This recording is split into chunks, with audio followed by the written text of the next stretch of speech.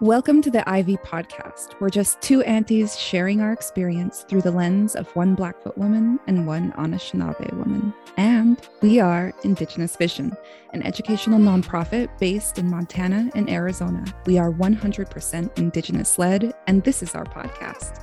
Check us out at indigenousvision.org to learn more about our work, make a donation, or play back any of our radio shows and this episode. Hello, listener. You are officially tuned into episode 93 of the Indigenous Vision podcast. We are so close to 100. I can taste it, Suta. I think we're going to hit it by at least the fall. Oh my goodness. I know. This summer's been really busy though. And there's so much I need to do. There's 3 outfits I'm working on right now: a buckskin dress, like a new wool dress, Onan's outfit, everything. Yes. It's a whirlwind for me. It feels like things are just picking up and changing and going in all kinds of directions. And I'm just surrendering and letting it take me. Right. I know. I was just visiting with an elder the other day. We were planning for a field trip at the end of June. And we were saying, oh, it's already the end of June. It's next week, the field trip. Yeah. But we have a really amazing field trip. And I was just kind of closing my eyes yesterday and thinking about how beautiful my job is because, well, there's this one particular river that I'm focused on. And it from headwaters to where it flows into the Mississippi, I'm following it. And there's teepee camps all along the whole thing on each side of the bank. But then once you start to get close to the mountains, it gets really, really busy. And those teepee camps kind of explode into the hundreds. And then on the other side of the river is piskins. And that's like our corrals. That's where we would put bison in and shop them and have that bison available when we needed it fresh instead of wandering out into the plains to catch them. And so we had the piskins there. And then there was 3 buffalo jumps within like a mile, 2 miles of each other, and then more teepee camps. And then up on the high mountaintops, there's cairns and fasting shelters and more teepee rings by those. And those ones are really interesting because they're small teepee rings.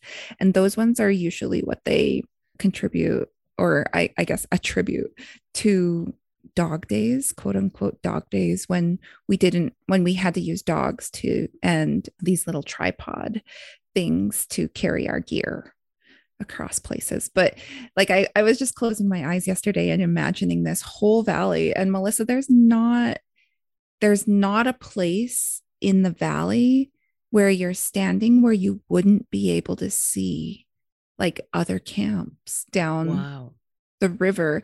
And then I kind of spanned out and looked at like a macro view of the creek that I'm looking at. And this is all in my head, right? This imagination of Suta. But I like kind of like flew up into a macro view and looked at these other creeks that were above them and below. They look the same. The teepee rings number into the hundreds and it's busy. And you see crossing points where we use travois to cut down across the bank and go up the other side.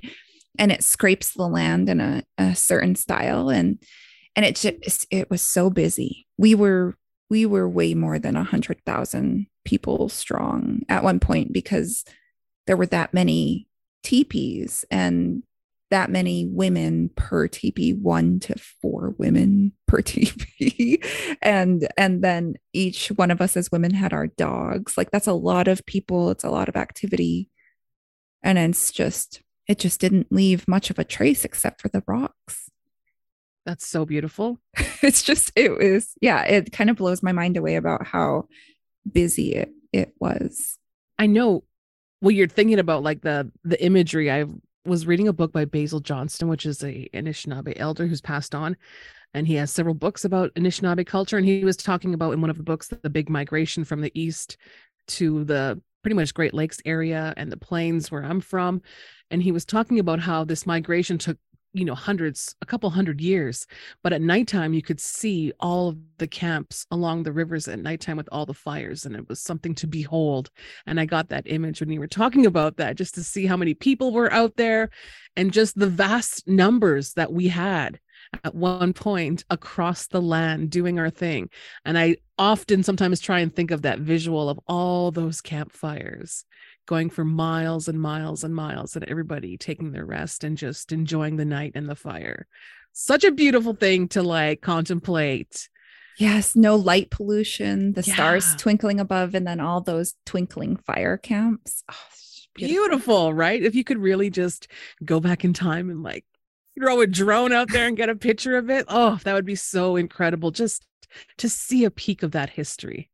Amazing. Amazing. So yeah, so that's where my head is. My head has been in the clouds on mountaintops strategizing prehistoric warfare. What have you been up to?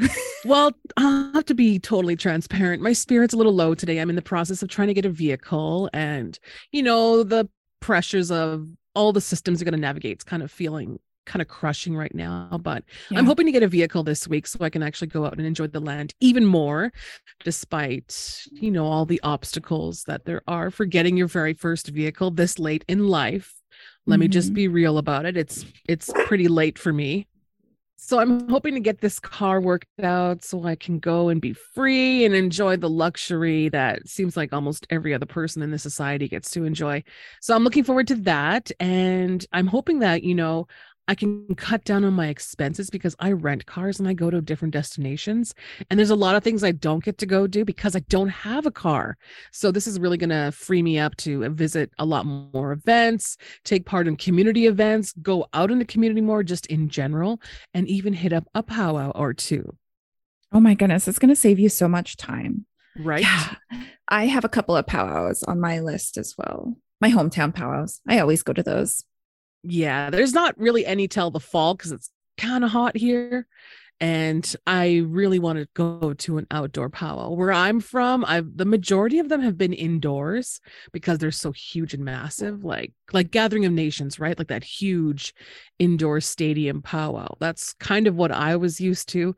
I've been to very few outside. So I just think the backdrop of these mountains here in the desert are just so beautiful. And I can't wait to see a full-on powwow this October with the Southern Paiutes. Like, it's going to be beautiful. Oh, I like the Southern powwows in the fall time. I should travel down there. But yeah, we're Arbor powwow natives, and we have these big, beautiful, well, my hometown Blood Tribe has a big, beautiful log arbor they did. And Blackfeet just got this amazing, huge structure. And I think there's going to be lights in it and everything. Wow. And I think it's going to be really similar to like the historic, they called it North American Indian Days. NAID. Wow. I know, that big. So maybe they're trying to get it back up to that because I know they're investing a lot in it. And I think it's costing more than they expected, but I think it does bring the boys to the yard. It's like the milkshake, man. You got to build it and they will come, right? And yes, the better the facility, the more people attend, and the bigger the economic flux, or I guess there is. I think the only outdoor powwow I've ever been to was at the fairgrounds in Winnipeg. When the big fair would roll through in the summertime, they would just kind of open up it wasn't an actual like lodge or looking logs, but they do have those on reservations. I see them a lot, but yeah, some are bigger than others, some are well maintained than others as well. I wanted to talk about people who are not Indigenous joining into the dances because I've seen that a lot. I've seen a lot of friendship dances mostly, which is nothing too traditional. It's mostly just holding hands and going in a circle and being really fun and laughing, right? Round dance. Yeah, just a simple round dance that I've seen that happen on like public city streets during, demonstrations or whatever. And then I saw this comment on a post on Instagram about this girl who was asking, she was non-Indigenous. She clearly said she was a white girl. She really wanted to learn jingle dress dance. And she was like, is it appropriate for me to get a jingle dress and start learning the dance? And nobody responded to her comment, but I just read it and was like, wow, she's genuinely asking if that's like an okay thing. Oh, that's good. I love that she's even asking instead of assuming that she just has the right. And I was thinking about it too the other day. And didn't where did we message that at? We message on everything. Yeah, I'm trying to I figure out. screenshot it and I sent it to you in a Facebook Messenger, and I was like, check out this question. She wants to get a jingle dress, first of all, which I'm not sure how she would acquire that, but I've only seen non-natives dance in the powwow in their regular clothes, like just kind of join in, do their thing, kind of imitate the style. Oh, I found it. It's kind of way up there. June 5th, I sent it to you. But let me read it. Is it disrespectful for me to learn native dances, or is it taboo? I really love watching you and other dances and would love to feel in sync with the earth and our ancestors. Dance is something I thoroughly enjoy. Please be honest with me. Is it disrespectful for a white girl to be at a powwow? Is it disrespectful for me to dance?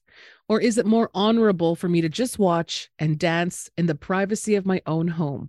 Please educate a fellow sister so I don't make a fool of myself. Yeah, I've seen so many people make a fool of themselves kind of dancing really funny out there and then it almost tips over into like mockery and then it gets offensive. And then Yeah. they're making a fool of themselves and offending people at the same time, which is a What would you real say if she asked you that at a powwow? I would really say, why do you want to dance? What makes you want to dance? Her reasoning was she wants to feel in tune with the earth and her ancestors, which is something I know a lot of non-Indigenous people are yearning, especially here in America, because they've been kind of cut off from their original ancestors and histories, right? They're now quote unquote Americanized. Yeah, and you have to be careful about what ancestors you want to connect with because as a Blackfoot woman traveling around my traditional territory, my historic territory, I have to be careful about what ancestors I'm encountering with the whole crew of ancestors I'm carrying with me because they might battle. Like I might be a Blackfoot woman in Crow territory and my ancestors might battle. So I wouldn't go to anybody else's culture and pray to their ancestors. They're Right. not mine. Yeah. I'm always mindful of people's ancestors too. Like, even if you're going to talk smack to someone, like you're talking smack to them and their lineage. Like, you really got to keep that kind of stuff in mind. Mm-hmm. Yeah, I know that. Yeah. So I don't like that it puts, I thought about this and it would put stress on crafting supplies and it opens the gates to all of these, like how hippies, I don't know what I guess the proper term is new age New practitioners. age. Yeah. Yeah, how when the smudge bowl and the sage became popular in about 2000 what 11 or so, and then we hear by 2018 that the abalone shell and California sage are both nearing extinction because of the amount of pressure it puts on those resources. And so, how are we actual natives supposed to be native when our materials for our ceremonial uses are disappearing like that? I agree. So it puts stress on supplies. I think if she wants to do it, she should just do it privately or just go in her own street clothes, because that's what a lot of people do and always ask. I mean, if you're invited, that's a different story. Do you think it's a different story if you're invited? Because I sent you that video of the one YouTuber guy who said his title read, "I danced in a Native American powwow." And the whole reason why he danced, because he was invited to dance with someone's regalia, Mm-hmm. because he was doing a YouTube series on what it means to be American. So he stayed with 10 different types of families and made a series out of it. And one of them was an Indigenous family. And through the series, they took him in, he lived with them and he saw how they lived. And then they eventually went to a powwow at the end of the series. And the guy was like, "I'm going to let you wear my regalia and dance." And then he went around interviewing people. And this one grandma was like, "Really?" She was like kind of stunned, but it's a very interesting take on it. And the host, which was an Indigenous Mohawk Ojibwe guy, was like, "Yeah, this might make a lot of people angry, but I felt called to give him a dance." Mm-hmm. And Mhm. it was during the grand entry only. Yeah. Yeah. And so like, don't get us wrong, listener. I don't think this is about like this is not a white what white people can do and not do. It's about what's respectful and what's not. And I think there is definite it's circumstantial, I think. And so I can see having a friend or inviting them to live with you and having this cultural exchange that goes in depth. And like I learned from my teaching experiences, you can spend 15 weeks talking about certain subjects and still have a person who doesn't understand all the way, you know? And so, like, even that 15-week cultural exchange is not enough for basic decency and respect in individual perspectives for having so I don't even if you went in a month long cultural immersion, I think it's really circumstantial and individual. And I think some people are just more respectful in their body language and in their verbiage that the term like all of the terminologies and how they interact with people. And so like I danced in a Native American powwow that seems like a pretty legit cultural experience, and he lived with a family, and then even took a couple of hits at the powwow of, are you sure, what are you doing and why are you doing this? But I don't know. I wouldn't I don't want the dance cheapened anymore. And even within natives, there's like this conversation of like, well, there's the old ways. And the whole concept of powwow is when they banned our culture and they banned our ceremonial practices, it almost stopped us and prevented us from getting together in a social way. These powwows came about, and then it got really like circusy with Wild Wild West show, Buffalo Bill's Wild Wild West show. And that's where like the bustles came out and the chicken dancing. Chicken dance is a cool, like Blackfoot originated dance. And then in the 2000s, because I've been dancing since I was born into a set. My mom and dad were awesome about beating my braid ties and my belt before I was born. And so they were ready for me when I came out of my mom's belly, and have been dancing since. And my dad is a powwower, and I noticed in the late 80s and the early 90s, more so late 90s, materials started to cheapen as well. Like we started to get more Neon. neon Yeah. colors and more plastics, and I'm not going to be popular, but I'm really not a fan of those like sparkly plastic beaded earrings, like with the big piece of plastic in the middle of them.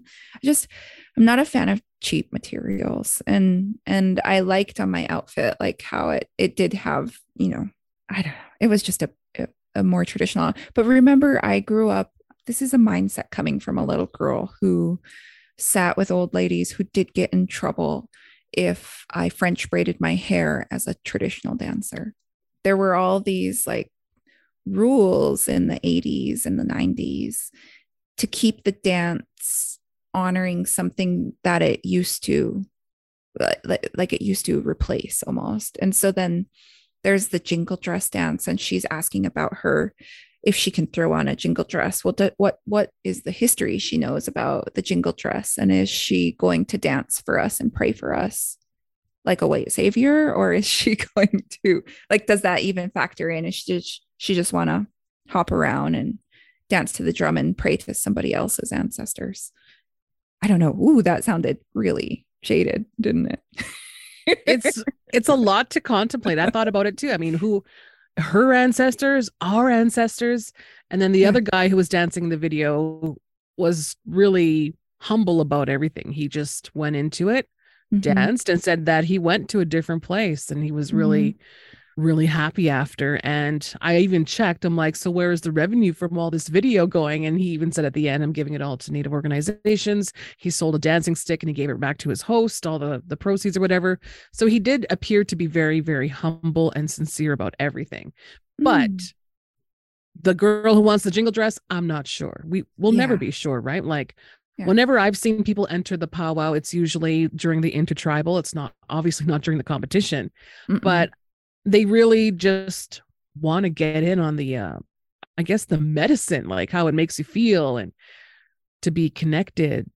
because maybe they're feeling disconnected, or maybe they're honoring or want to honor us. But I've never seen it here in the US where I've seen a non-native. I've never seen that. I've seen donations and a blanket dance, but I've never seen people actually enter the powwow dance. Yeah, I think you should leave it up to the arena director too. They kind of have control over and they'll tell you the appropriate time of like everybody dance or everybody dance, come out. That's the appropriate time. And it's Mhm. usually the round dance or an intertribal.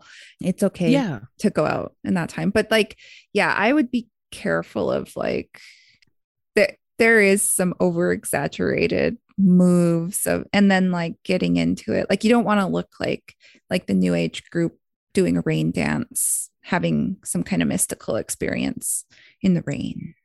Right. For I love other cultures. I grew up around so many different cultures, but I've never felt the urge to adorn myself in any sort of regalia from a different Mm-hmm. culture, because I know that's just not who I am. So Mm-hmm. if someone wanting to make a jingle dress, I just don't think that's a good idea. Yeah, and also those animals, like other people's regalia, and we have animals in our regalia. So we have either otter or mink braid ties, and I think going back to the stress on crafting supplies, that if we get a whole bunch of people, I what I don't like is animal farmed sourced animals. I don't like dancing. That's not the way to honor. And that's not, I think, the goal of this dance. And I don't know if we can achieve health, either like physically or spiritually, when we have that on us. Because it was like, it lived in pain and not freedom. And what are we dancing for? And so there's that stress on supplies, but like the animals need to be worn in a spiritually acceptable, culturally appropriate way. They need to be sourced with some kind of basic acknowledgement of their spirit and their life. And I know when I put mine on, I talk to them still like they're like a living animal, because I have a connection with water people. And so I just it's not just a barrette, it's not just a hair tie, it's not just like a costume that you're putting on. There's there's pieces of power in each each piece that you're putting on, and it usually is inherited or something that your family holds. And so it's not just a outfit. And I think there are a lot of like there are, going to the other side of that, there are a lot of people, natives in the community, who this is like firefighting for them. This is the only time of the year that they get a chance to make money, and so they pursue the contest aspect of it and seek to win, and that's how they support their family. And I know if my dad wasn't winning powwows in the summer of my 1 to 3 years, I don't know, like that was our form of income. And so then if it opens up to a dance beyond natives and everybody is welcome into that, then that takes away one more resource revenue for people who like me and my dad. And Yeah, yeah, so it's like loaded. It's a loaded question. it really Stealing, is. yeah, stealing of designs, like how are you going to adorn your outfit, and what designs are you going to get ordered on there? Because I have a family design and it's distinctly Blackfoot, and that's transferred to me. And so if I see somebody else with that design, it's not cool, right? Mhm. You have to pay for those things. And you can't just go stealing people's designs either. Like it's not like, oh, I like that butterfly in those colors, I'm going to do the same thing too. It matters even when you live in separate countries or on different sides of the country. There's a I don't know. lot. There's a lot to think about when you're non-native and wanting to take part in the powwow, but there's also a lot of ways you actually can, because if you do your research, you will find that there are a lot of I give this as a recommendation. Go to your university, look up the Native American Student Association. They usually have some sort of community event once a year where they might have a powwow that's able to be attended by anybody. Like all are welcome to attend, which is the one that I went to because I wanted to meet some people, right? So I went to the student association where they're having their powwow, and sure enough, everyone was welcome to attend. All kinds of vendors were there, and there were definitely people in the crowd who were non-Indigenous who were just like, ooh, wow. And yeah, you're right. It is up to the arena to make the call on when everybody can dance, because I've heard that call when, if you're not in regalia or if you just want to join in, everybody's welcome to get up and go into the circle. So again, circumstantial. If you want to be a part of a powwow, try being a spectator, try and buy as much as you can off of the merch and the vending tables, and just keep it as respectful as possible. I wouldn't Right. jump into the circle and start overdoing things. Just really keep it respectful and humble.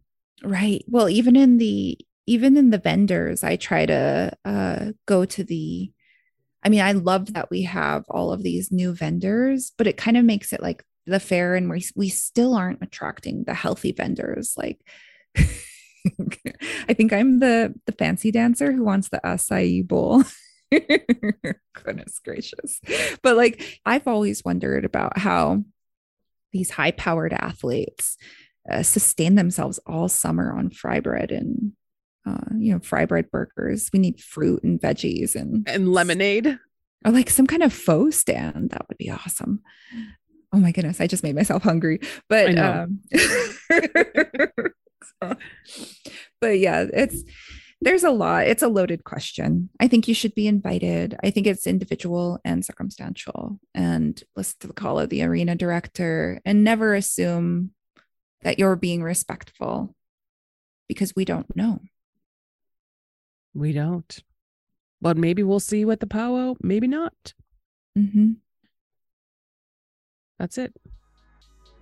Thanks for checking out the Indigenous Vision podcast, presented by Indigenous Vision.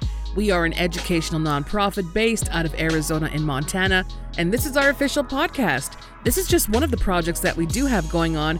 If you would like to explore more of what we do, visit our website, indigenousvision.org. You can also sign up for our cultural humility training that's coming up this October 17th.